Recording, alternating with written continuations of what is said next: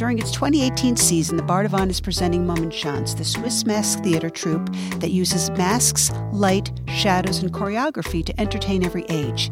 In this episode, we are lucky enough to be speaking with one of the original founders of Mummenschanz and current artistic director, Floriana Frezzetto. For more than 40 years, Mummenschanz has entertained international audiences with their unique, interactive, and often hilarious pop-oriented mime, all done without music or sound. Besides touring the world, Mummenschanz has performed on Broadway and have been special guests on Sesame Street, The Muppet Show, and in an award-winning music video for Devil's Ball by Double featuring horns with Herb Alpert. Mummenschanz is currently on tour with its production of You and Me, and I would like to welcome Floriana Frezzetto to Backstage with the Bardavon. She and I are lucky enough to be sitting on the stage of this historic theater, and it's quite a sight, isn't it? Welcome. So, give me a brief description of Mummenschanz. Is it dance? Is it comedy? Is it theater? Is it mime? Mummenschanz is a world of its own.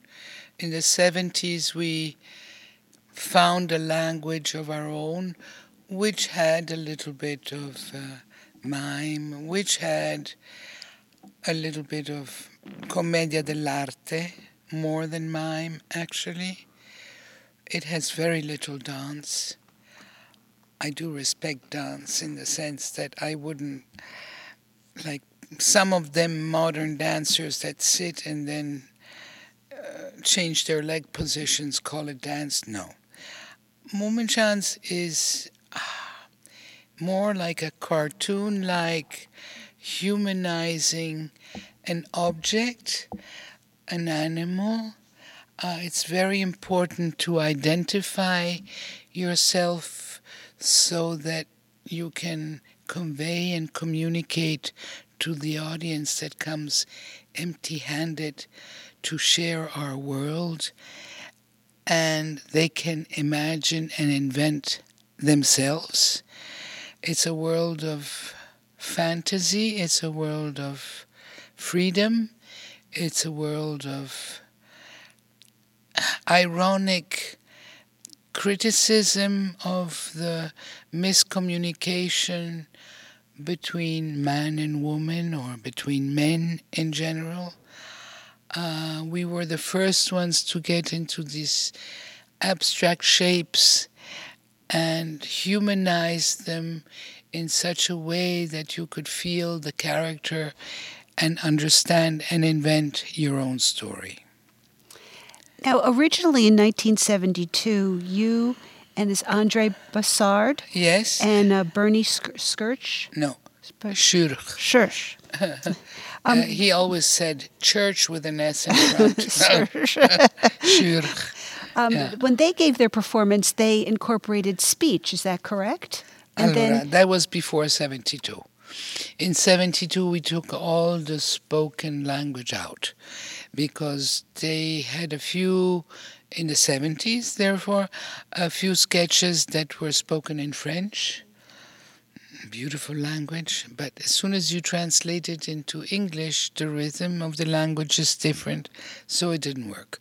So I advised, my coming in was in 71, so I advised that we first take away the spoken part and become mute, interact with the audience. And so we did, and then 73 we came to this country, and it was like an explosion, a beauty explosion, because Americans went wild with what we were doing. How did you get the ideas for your characters?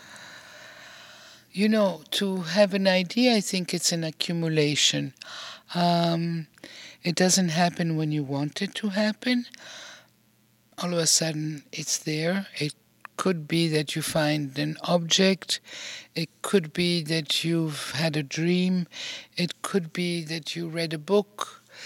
All of a sudden you have the idea, then you construct the shape or the mask, and then you improvise hours on end until you make sense, you convey the theme in a clear way, in a simple way, so that it can be understood from Poughkeepsie to Chile. Then, what was the inspiration for the current production of You and Me? Well, when Bernie decided to leave me 5 years ago, I was tempted to close down with him and just end Moment Chance, maybe sell it to Disney. Then I said, no, Disney. So I was compelled, my husband had just passed on. My friend, not my husband, but my daughter has her own life, which is not the theater.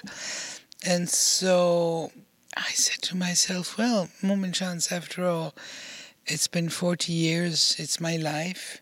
I love it. I'm an artisan. I love to build the props and the costumes and the shapes, and I love to draw, and I love Moment Chance. So yeah, I started putting together some ideas, some that I had already before, and some that were new, like the violin. I had just been to visit my father, who was living on the Canal Grande in Venice, and we always listened together to classic music, to violin music. And then I was closing my eyes and he was telling me, relax, right? He was 98, telling me to relax. Okay. So I was relaxing, I closed my eyes, and then I imagined this viola and violin kind of pizzicato love fight, So that's one idea that came along. That's very romantic. Yes, well, I'm a stupid romantic. Yeah. From 77 to 81, you were on Broadway. Yes. At the Bijou Theater. Yeah. What did you think of American audiences? I've always loved American audiences because they are ingénus, they are very spontaneous, they're very childlike.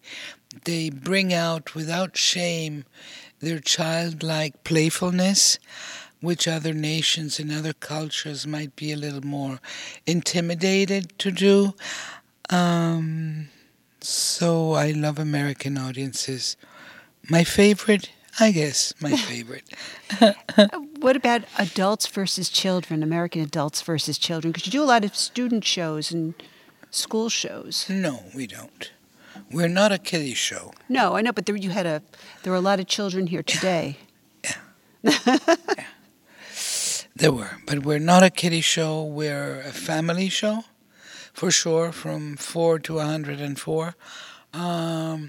But they were great this morning. Both shows, they were really very playful and saying out loud what they saw and what they discovered and what they liked, and ohs and ahs. It was great. And as a performer, do you learn from the audience? Oh, absolutely. You pick up a new rhythm, you pick up a better solution. It's great. It's wonderful. The fact that we don't have music gives us an incredible freedom to get on with it, to continue to improvise and to improve, get better.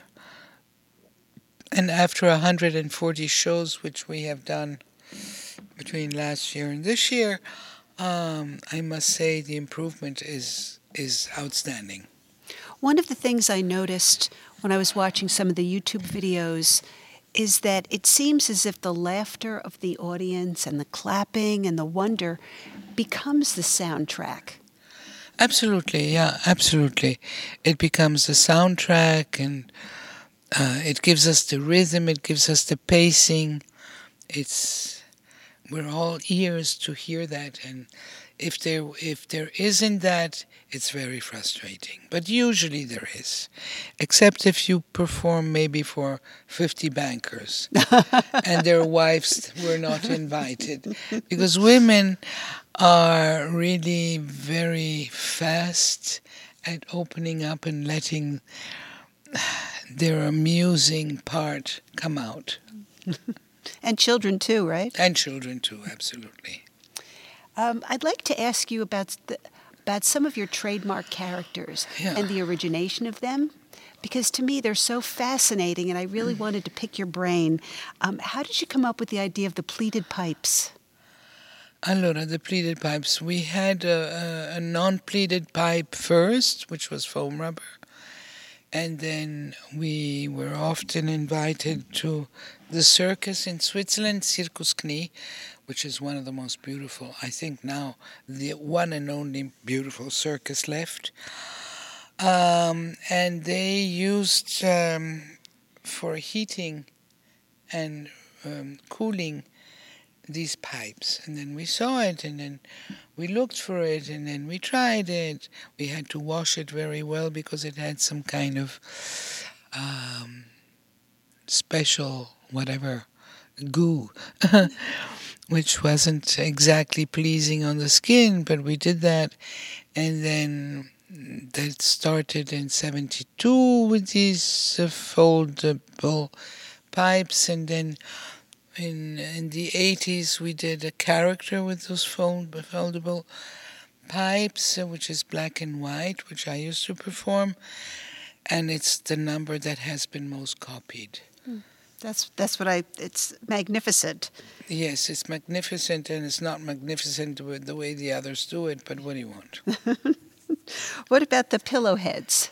How did you come up with those? With the octopus man. How did you come up with the octopus man? The octopus man. Well, we always have loved the underwater sea world, and so we wanted to try an octopus. First we did a colored one, and then we came back to the traditional black and white, and it had a head, but the head got cut off because it wasn't working, and then it became what it was going to be, which is a beautiful sketch. And what about my favorite, the toilet paper people? Is that what they're called? What do you call them? The toilet paper. Sure. Yeah, the toilet paper, that was a spoken number at first, but it made absolute sense in French, which is a beautiful language, in which it said that all the toilet rolls in the world were rolled the wrong way. And so it asked the audience for help so that they could unroll it, but which one was the right way? So there was this absurdity, but as soon as you would translate it in German or in English, it didn't work. So we didn't have money to have an atelier. We were in the room of the father of Andres, who gave us a little room in his studio, and there we went to the thrift shop and bought some fencing masks that Bernie, who was very good with wire, converted so that there would be the two eye, the nose and the mouth and the ear support. Yeah, Bernie and I were the constructors. Andres was the talker. He would take care of the interviews, of the talking. He was a great talker. He was a cabaret artist, so he missed, in a way, talking. But he was also our acrobat. He was wonderful. Enfin, we were all wonderful. Do you use special toilet paper?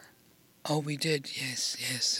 It was actually Swiss toilet paper, Hackle, because the perforation was hard enough so it wouldn't tear.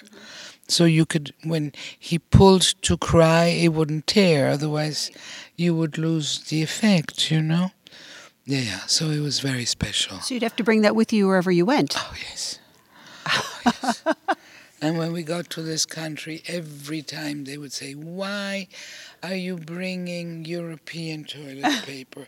We have toilet paper in America." And we said, "We know that you have the best toilet paper in America." But then we tried to explain. And then we tried to illustrate the sketch.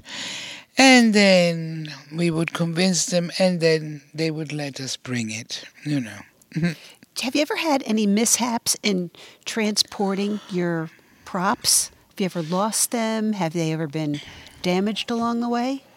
The worst was when we went to Egypt the third time.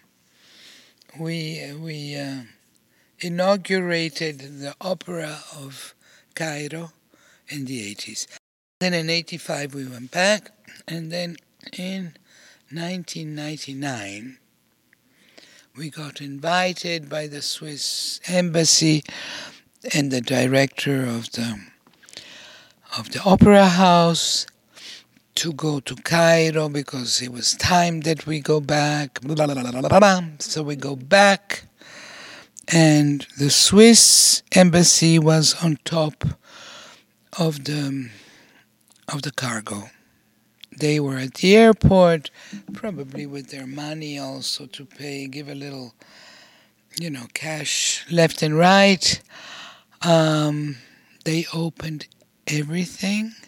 They counted how many panties and socks. They marked everything with a brown felt pen. They wrote Mohammed. There were these two big white eyes, so that, with a iris in the middle, and they wrote Mohammed. I was ready for a war. I can imagine. I was screaming to the top of me. I could have strangled anyone that came my way. I was very upset. Anyway, we did the show. It was worthwhile. Yeah, it was worthwhile. Frankly, I never want to go back. Have you ever been in a country when there's been a political unrest? Have you ever found yourself swept up in that? We have been in Santiago de Chile when there was Pinochet. No, who was it? In 1979. And we would have to rush from the theater to the hotel after the show because you were not allowed to walk in the streets. But nonetheless, we won a prize. Nonetheless, we made people happy. We brought them a little inner smile, which is always important. Which country would I not go to? Anywhere. If I can awaken that child and that playfulness in the audience, And it's happened in Tehran, which was to cry for. It was so strong. South Africa, with the Africans looking like children, It was beautiful. It's been beautiful. Yeah. Are you still performing, or are you just a creative director? No. I'm still performing. And what is your favorite character that you perform?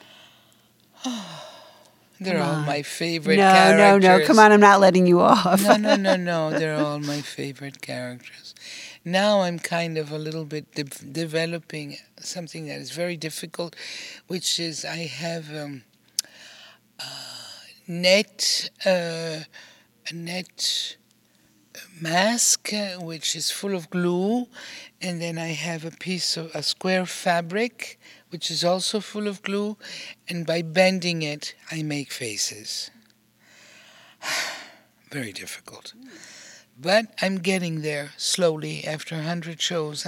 Starting to find, and that's the challenge. Do you create on the road, or you just wait till you go back to Switzerland and that's where you do your creations? Absolutely. Mm-hmm.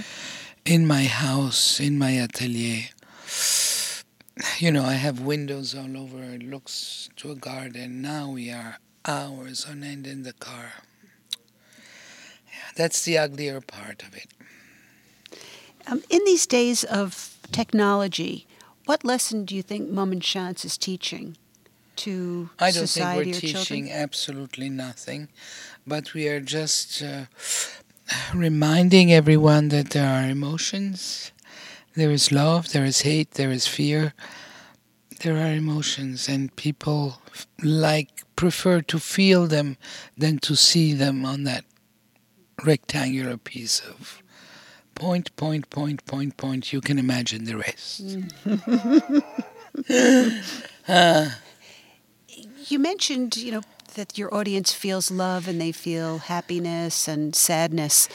Do your sketches have a theme? Each one have a specific theme? Yes, each one has a specific theme in which there are these emotions, and they must be simple enough so that everyone can identify to them worldwide. I was going to say universally. Yes, absolutely. Mm-hmm. I'd ask you this question. You call yourselves the musician of silence. Yeah. What does that mean? What does that mean to you? It means that we have no music. It means that in a silent world, we provoke in you guys and your reactions a music with which we play. That's what it means to me. What about the power of silence? Isn't that a very powerful tool? It's beautiful. Yes, it is. Indeed. It's today. When we arrived at the theater, we saw that they were loading some children on with handicaps. Yeah. How do your actors or players interface with children with disabilities? I don't see them. I don't hear them. I play for them. We play for them the way we would play for any child. I don't think it's interesting in any way to treat them differently. They might have just a different pacing, but they also have humor, poetic values, romantic values, passion. They have it all. They just make it, the way it comes out, it sounds a little bit different, but it's beautiful. In 2014, I've noticed that you added some new members of the troupe. Yeah. Can we talk a little bit about them? Sure. Who they are and what their jobs are? Eric Sauge. He's from Switzerland, and he is my technical director. He has created the lights, of course, with a bit of requests that I had, explaining to him what I wanted with these sketches. And he's from Aigle, which is in the Suisse romande, in the French part of Switzerland. Yeah. And Sarah Herman? Sarah Francesca Herman, she's from the mountains. Of Switzerland? Of Switzerland, yeah. They're all Swiss. We are all Swiss, yeah. I discovered her many years ago when I was the president of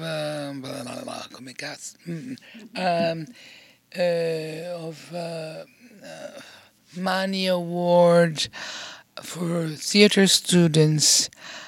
She came 2 times in a row, and I found her very good, so she got that award so she could continue to study and not have to find a job and study at the same time.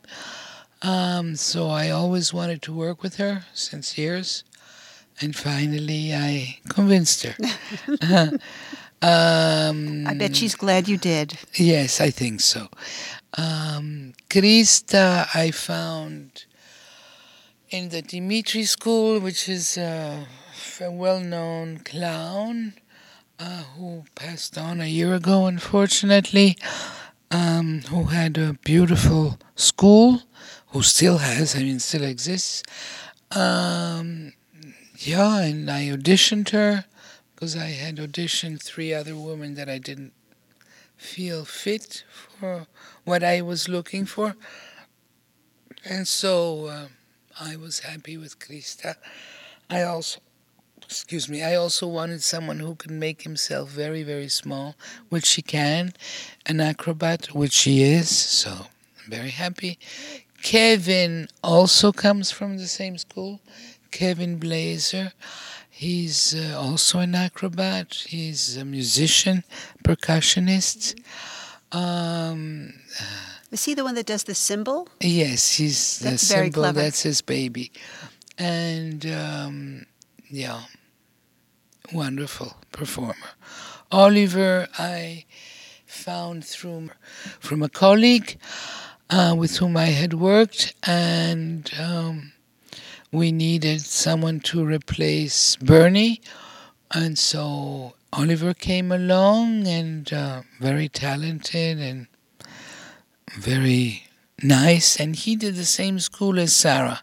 So they did this theatrical school, which is very much Lecoq oriented in Zurich, while Krista and Kevin did the school of Dimitri, which is more not Marcel Marceau, but that's where Marcel Marceau studied Decroix. Yeah, more Decroix oriented. It's interesting that they all seem to have backgrounds in physical theater. Yeah. And I've never, in the United States, you would never find anything like that. Yeah. You know, you'd find musical theater or Yeah. you'd find acrobatics or gymnastics, Right, but never right. physical theater. Ma pensa. Incredible. Interesting. Yeah. So, in addition to performing, there are a couple of other things that Mummenschanz does, and one is the mask workshop. Yeah. Do you want to tell me a little bit about that? That looks fascinating. Yeah. Well, I love to. I have the feeling that every person is creative. I don't have the feeling. I know that every person is creative. So when I do these workshops, and it's my thing, so I do it. I bring 20, 30, depending how many students I have, jerry cans or water cans, and some scrap material like threads, no, not threads, ropes, plastic, drinking cups, coffee cups for eyes, little bowls, eggs for Easter that you can use, or half you can make an eye. And then I put everything I display everything, and then each one chooses how he wants to create his character. Then we work together, and of course I'm there to help about an hour. And after that, we do. And each one does his own character. There's no two masks that are the same. And so after we do a warm-up, and then I give them very basic themes like expecting someone at the train station who doesn't arrive. And so then we start a series of improvisations, and it's to die with laughter. I'm telling you, and you know, some of the funniest are the mentally retarded. They are much slower in working on their masks because their ability with the hands is a little different, but with the necessary help, the improvisations are extraordinary. And the ages are, was it 8 to 99 that you're taking these classes? Sure, absolutely. And my co-producer over there Yeah. wanted to know whether you'd consider doing that in the United States, because he I doesn't have want to go to done it. Switzerland. Oh, you have? Oh, yeah. Really? I Oh, thought it was yeah. just in Switzerland. Oh, no, I do it all over the world. I've done it in Mexico. I didn't do it in Tehran, not this time, but I did do it in Israel and many countries, yeah. And what is in India? What is interesting is that you feel how people bring also their culture into the creative process. You know, like in South America, mostly the young ones would do sons and more sons and more sons. In India, they did Ganesh, the elephant. So it was interesting. You know, I told them, you're free to do what you want, but that's what they could identify with, you know? No, I love to do it. I think it's a lot of fun. They enjoy it because it's playing. And who doesn't deserve to play a little bit more than what we do, no? Have you done them here in the U.S.? Oh, yeah, I've done. Not this time, because I do like to know, you know, in advance so I can bring everything. I don't, you know, on this tight tour, which we are 8 hours in a car one day, 10 hours another day. Then you get to the hotel, and sometimes you're lucky and you get there a day before, sometimes not. The next day you perform. Sometimes you leave after the show and perform the next morning. So, I would like to bring everything from Switzerland and not have to worry. I have to go to Joanne. I have to go here. I have to go. How long is your current tour? It started end of January and will finish end of April. So you're midway. Yeah. Where's your next stop after Poughkeepsie? Very good question. I think we're in Jersey. Oh, that's not too far. No. That's It's really an hour not and too a far. half drive. That's not too far. And you'll be doing a few performances there? No, or just one. Just one? Also, I was really thrilled to see that Mum and Chance has a foundation. Yeah. Maybe you could tell me a little bit about that. I'm assuming it's for students inspiring their creativity. That's how it started. Yeah.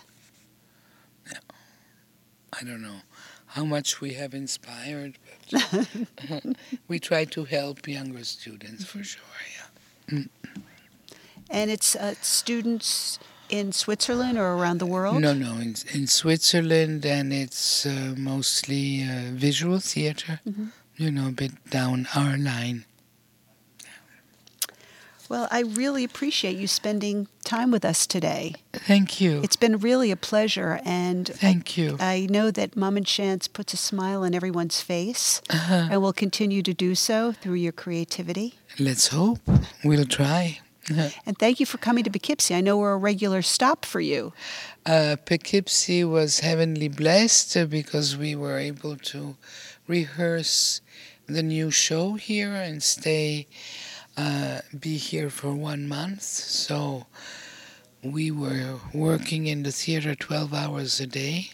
When was this? This was September, not last September, this previous September. 2016. Yes. You were here for a month. Yeah. Wow, that's fantastic. Yeah. We're glad we contributed to your creativity. Yeah, definitely. And to your success. It's a beautiful valley, and beautiful people, beautiful operation which is done. You can feel the love breathing out the walls in this theater. I hope you were here at the best time of year, which was September, which is a beautiful time. Yes. Did you get to walk up on the walkway? Yes. Wasn't that spectacular? Very spectacular. I was very happy we took 1 day off to do that. Well, it was worthwhile, I'm sure. Absolutely. Well, thank you so much, Thank you. Flo, and Thank you. You're welcome back anytime. Thank you very much. I will come back. No worries. Thank you. Thanks again to Floriano Frizzetto, Mum and Chance, and the Bardavon 1869 Opera House for hosting our Backstage with the Bardavon podcast. Backstage with the Bardavon is produced by Patrick Watson and Jody Millman. Sound engineering and editing is by Ben Harris. Thanks again for listening, and see you next time, Backstage with the Bardavon.